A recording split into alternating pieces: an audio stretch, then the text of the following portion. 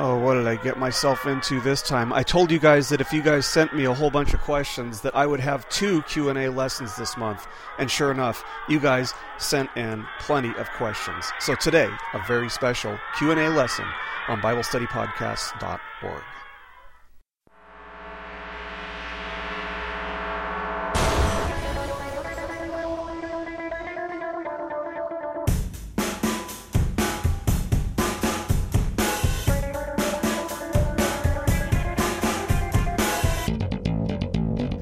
Hello, everybody, and welcome once again to BibleStudyPodcasts.org.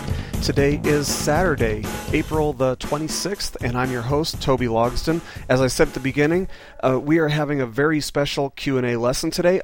I told you guys in our last Q&A lesson that if you guys sent in enough questions that I would do more than one Q&A lesson this month, and you guys answered by sending me in a lot of questions. So I thought, well, let's go ahead and do it this week since I missed our Romans lesson this past Monday. And again, if you didn't listen on Wednesday, what happened is Monday I was trying to get my house ready to sell all day. I was up until like 3 in the morning trying to get my house ready to sell, and so honestly I just didn't have time to do the lesson. But anyway, I'm sorry that I wasn't able to do it. We are going to continue this coming Monday, but I thought I'd make up for it by having a lesson today. And joining us today actually is going to be my wife, Christina. She's going to be reading the questions for us, and I just wanted to get her a little bit involved and have some fun with that. But anyway, thank you guys for sending in all of your questions. And again, if you have any questions, you can always email them to me at cleanslate.ministries@hotmail.com. And I am always trying to help you guys, make sense of your faith and get some answers that you guys are looking for. So anyway, without any further ado, we've got a lot of questions today that I want to cover. So Christina, what is our first question? My first question is, what's up with all the silly sound effects? Well, can I just plead silliness? Okay, well, anyway, yeah, I think I was just kind of in a silly mood. But let's go ahead and start with the first question from a listener. Okay, our first question today comes from Leslie. Leslie writes, I'm not finding a verse in the Bible that mentions the age of accountability. Growing up with a Christian background, I remember hearing that children under a certain age will not be held responsible for their sin nature that we are all born into. I've talked to several people that believe that God will judge and condemn babies and young children if they haven't made a decision and a declaration of salvation through Jesus Christ. This just doesn't sound right to me. Yet, I can't find scripture that mentions this issue. Frankly, I just don't see God being just and full of grace and mercy, condemning babies and young children to hell because they weren't old enough to grasp the concept of salvation. Perhaps you can direct me to scripture that will shed some light on this issue so I can better explain to others. Otherwise, I have no defense for a just and loving, merciful God to those who believe he will condemn such young souls. Well, that's an excellent question, Leslie, and thank you so much for sending that in. I do appreciate it. And thank you, Christina, for being my designated reader today. Anyway, the question boils down to whether or not the Bible or Scripture teaches us that there is an age of accountability, moral accountability.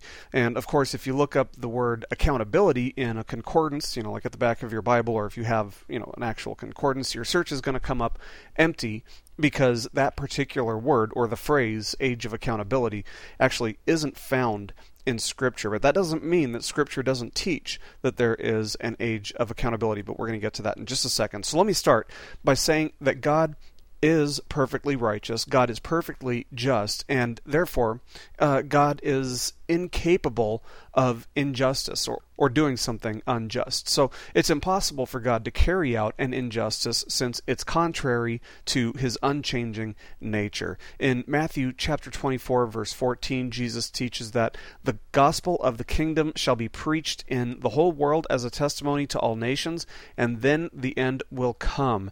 And those who are condemned to eternal separation from God's love, and that's what hell is, will have no excuse then, because everybody who's in hell who didn't accept the gift of salvation as offered through the gospel could have heard it, because God has promised that he will reward those who seek him in faith, and that's Hebrews 11 verse 6. So, because God is present in all places and all times and knows the past, present, and future in one eternal now, there's no before and after for God. He knows that nobody who goes to hell would have received or accepted the gospel if they had only had the right opportunity. So it's important to note that faith is, a necessary condition for receiving the free gift of salvation under normal circumstances. But what about children or adults who are mentally incapable of understanding or receiving the gospel and accepting Jesus as their Savior? Well, a lot of hyper-Calvinists, and that's a word that we're going to come back to and define later, but just for now, bear with me. A lot of hyper-Calvinists will tell you that nobody is innocent. Psalm chapter 51 verse 5 tells us that children are sinful upon their conception, and Romans chapter 5 verse 12 tells us that the entire human race sinned in Adam. So according to many hyper-Calvinists, children will not get into heaven simply because they're innocent, because they do have the sinful human nature in them from the moment that they were conceived. And some will say that God, saves only babies, children, etc., whom He foreknew would choose to believe in Him. Well, God knows all things that are both real and potential, and Romans chapter 8 verse 29 says that He foreknew those referred to as the elect, and keep that term in mind because we're going to be coming back to it later.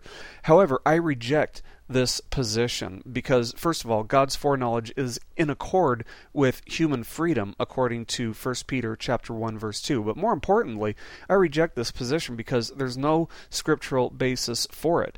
That is, there are no verses which explicitly say that some children are born to follow Him and some are not.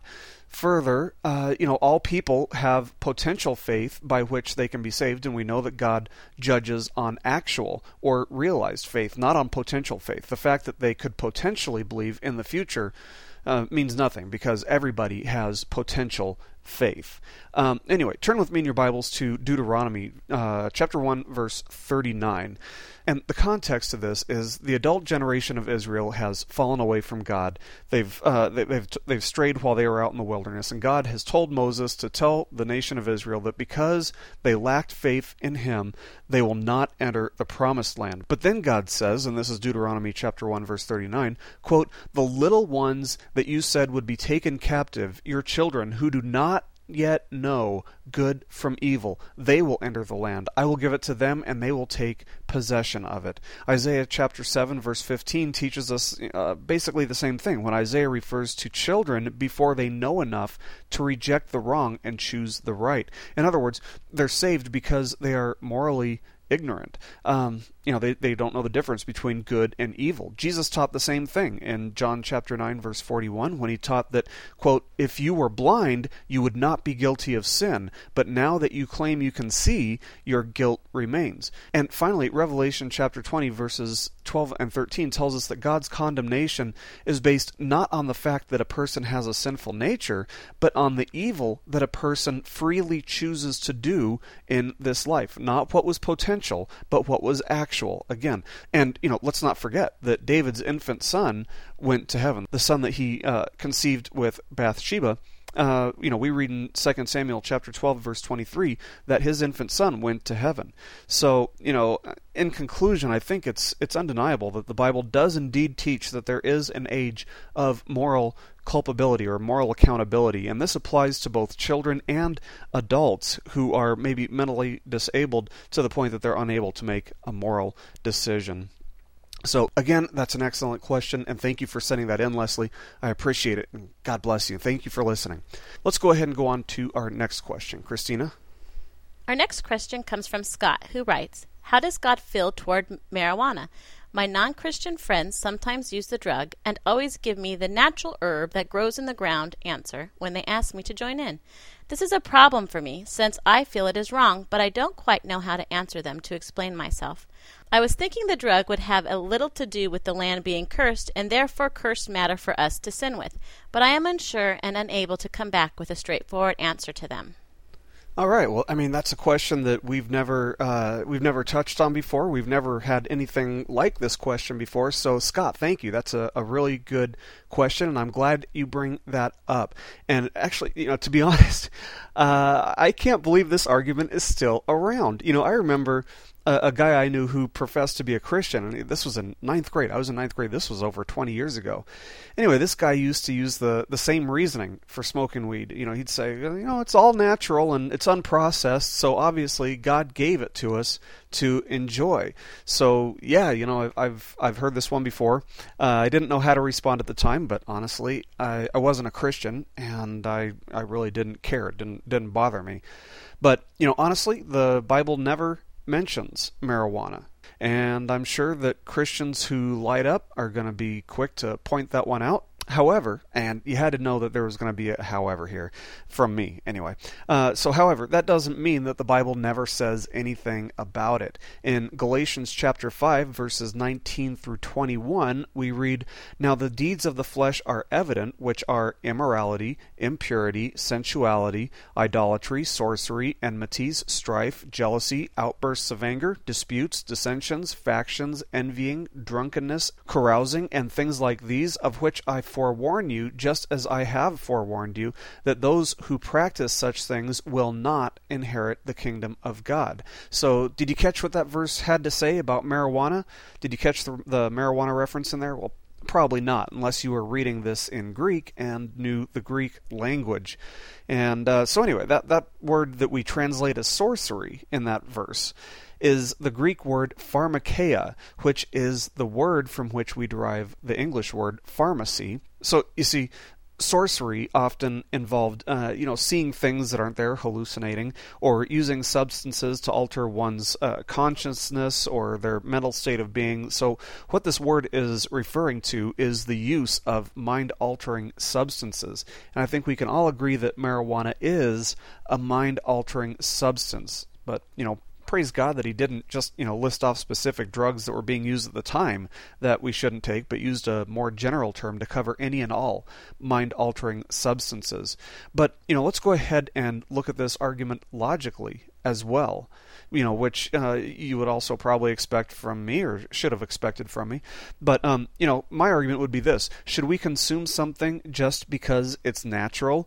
Maybe the next time your friends ask you to light up with them because the wacky tobacco is a natural substance, maybe you should offer them some poison berries. No, don't really do that. I'm just kidding. But, hopefully you catch my drift here. If we should take marijuana because it's natural, then we should just as readily consume poisonous berries, which are also natural. Or maybe your friends should be willing to drink bacteria-infested water out of a stream if they want to stay away from what is filtered and processed as substances. And I could go on and on. But the point is that we know that nature is filled with things that we shouldn't consume. Just because something is natural doesn't mean that we should use it, and if they're going to believe that, you've got an endless list of things in nature that are poison that you can offer them as well. So if they're going to use that argument, it's really a double-edged sword. It holds no ground. It doesn't work, logically speaking. And obviously, the Bible does speak of it in Galatians chapter 5, verses 19 through 21. But good question, Scott. Thank you for sending that in, and I hope that's helpful. Let's go ahead and move on to our next question. Christina? Okay, our next question. Rachel writes, "I just found out today that the city high school is having a day of silence to promote gay rights. I heard about it on a podcast this week. I'm in the 8th grade, so it doesn't affect me, but I just thought I'd tell you. I have a question. Everyone is saying how soon the rapture is going to be. Well, not really soon, but like 20 years. Well, I'm only in 8th grade, and I have never dated or anything. I want to be a teacher. I want kids, and I want to fall in love and get married. And I want to be a happy senior citizen with grandchildren. Not in that exact order, but still, I was wondering if you think heaven is somewhat like earth where you can do all this. Not that I'm not happy with my current life, and I'm in no rush to grow up, but I still don't want to miss out on all of this. I was just wondering. Also, I really like the gay podcasts. I have a friend who swears gayness is genetic. My mom says it couldn't be because why would God make people so they were born to be an automatic sinner? If God forbids it, then why would he make people do it? Well, first of all, Rachel, I want you to know that I really appreciate you taking the time to write. I appreciate the effort, and I actually tried to email you back, Rachel, but the email bounced back. So for some reason it didn't get to you. But I'm glad that you liked the homosexual study, where we've got one lesson to go, and I hope you tune into that as well. And I hope you like what we have to come in that study. I do know about the Day of Silence, and that's actually one of the reasons that I started the study in the first place, and I think I mentioned that in the first segment of the study, I think. But, as for whether or not homosexuality is genetic, be sure to listen to all of the lessons on homosexuality, because that is a question that I addressed a couple times, actually. And one of the questions that I addressed was about whether animals practicing gay behavior or homosexual behavior means it's okay for people to practice homosexual behavior. And I know that that's one argument that people use a lot, but it's a really bad argument. The whole genetic argument is really, really poor. There's no foundation for it. So, if people thought about what they're saying, they'd know that it was a bad argument as well. But definitely listen to the first Q&A lesson from this month, and listen to the other homosexual lessons as well. I do want to make one note, though. It's important to note that God doesn't make people do anything. God created us to be free to choose, which means that we have the right to choose or reject His love, and it also means that we can choose to sin or choose not to sin. And that's how evil comes into the world. That's how bad things come into the world, because we have this choice.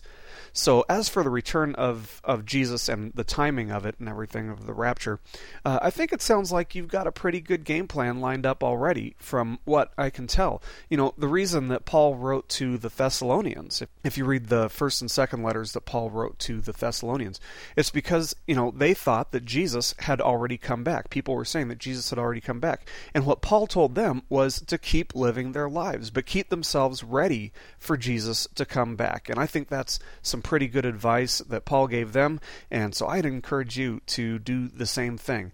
Live your life and always be ready for Jesus to come back. Jesus did teach us that there's no marriage in heaven, though, and you can find that in Matthew chapter 22 verse 30. But that's because we're going to be so overwhelmed with love for Jesus when we're in heaven. After all, Christians are called the bride of Christ. The church is the bride of Christ, and that's a figure of speech, but hopefully that makes a little bit of sense for you, and hopefully that answers both of your questions that you kind of asked there about homosexuality and about the rapture.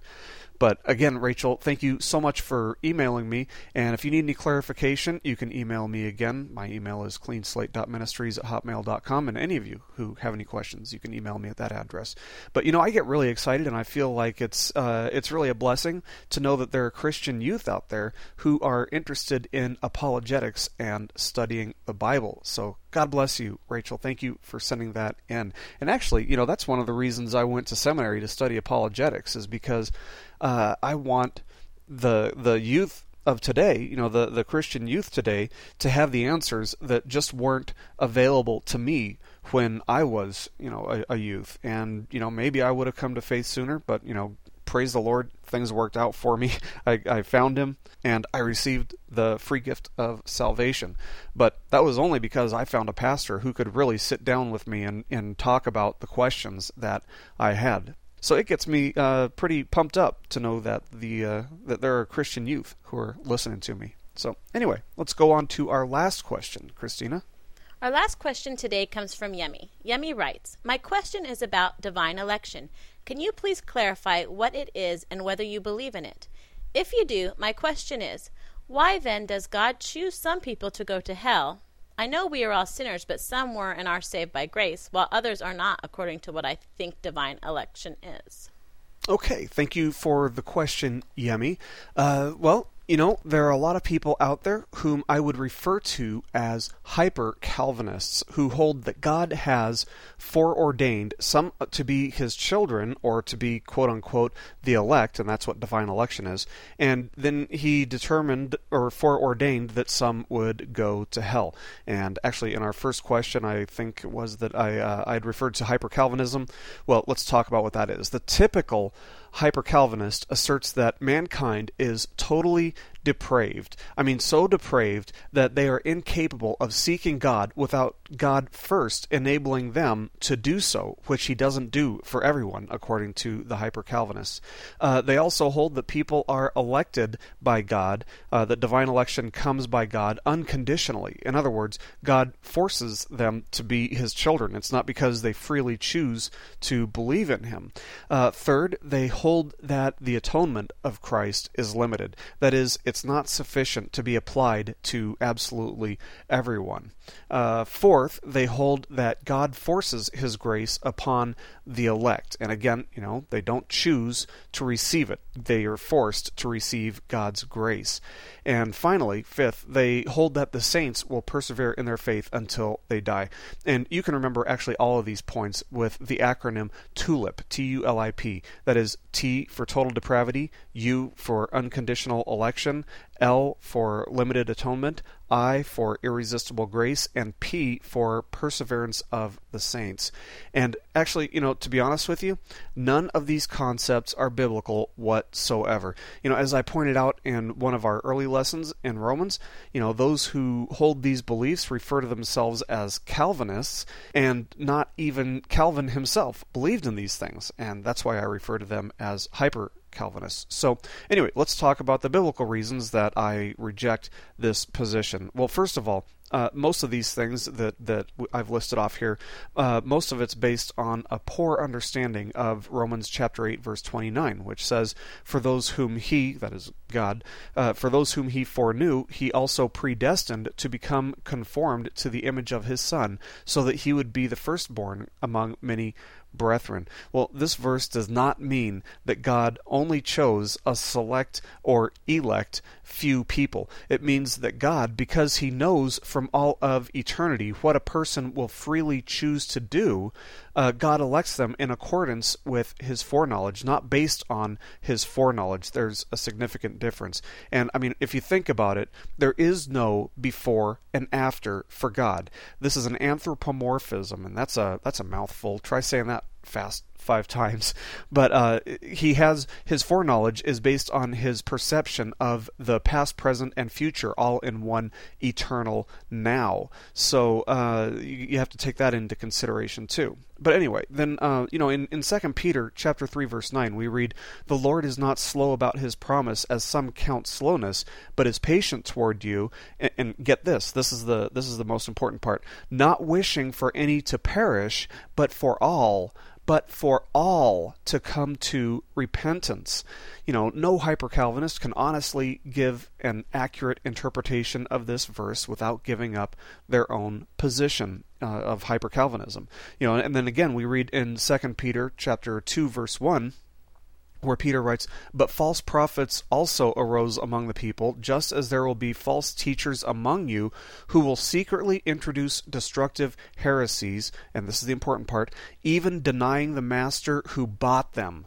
Even denying the master who bought them, bringing swift destruction upon themselves. So yes, Jesus bought those who reject him, and he did so with his blood, but they denied him, and they brought destruction upon themselves. So again, no hyper-Calvinist can look at this verse, 2 Peter chapter 2, verse 1, and give an honest or an accurate interpretation of this passage without giving up their own position that the blood of Jesus was never meant to cover everyone. That's the hyper-Calvinist position. But this verse, 2 Peter chapter 2, verse 1, teaches us that the blood of Christ is indeed sufficient. But unless a person accepts the free gift of salvation through faith in Christ, it's not efficient. So it's sufficient, but not efficient. But, the other problem with the hyper-Calvinist position is that it is not far away from universalism. Universalism says that everybody is going to heaven. And this is something that we all know is not true. But how far away from universalism is hyper-Calvinism? Well, all the Universalists has done is they've taken the premise that God loves everyone, and they've plugged that into hyper-Calvinism. So if you plug the fact that God is love into hyper-Calvinism, you get that God is going to save absolutely everybody, whether they want to or not. People are going to be dragged kicking and screaming through the gates of heaven, whether they like it or not. And one other thing that I want to bring up is that, if God forechose the elect, if he foreordained the elect, and that they were elected arbitrarily, just because he wanted to choose them, then why did Jesus teach a message of repentance? Why did he teach them about, avoiding hell, avoiding sin? Well, if God was going to force his grace upon his children, then there was no need for Jesus to even talk about that. So, in my opinion, the hyper Calvinist position, it's really just garbage. I don't believe in divine election the same way a hyper Calvinist believes in divine election. I believe that God knows in advance who's going to choose him and who's going to reject him, and based on that, he elects people. So, anyway, I hope that answers your question, Yemi. But, the gist is divine election is in accordance with God's foreknowledge, but it isn't determined by his foreknowledge. I hope that helps. But if you need clarification, again, you can email me at cleanslate.ministries@hotmail.com. And thank you guys for all your questions today. Again, I hope this makes up for Monday's lesson. And thank you, Christina, for filling in as my designated reader. I appreciate that. And I hope you guys all have a great weekend. I'll see you next time on BibleStudyPodcast.org. Keep growing closer to Jesus.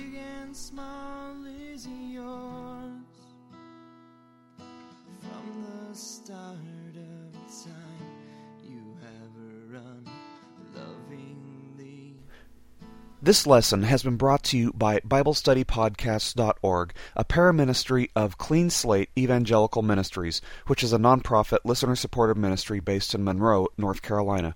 While our desire is that your primary giving be done with your local church, if the Lord is leading you to support our ministry, we do depend on your support to keep our ministry going and growing.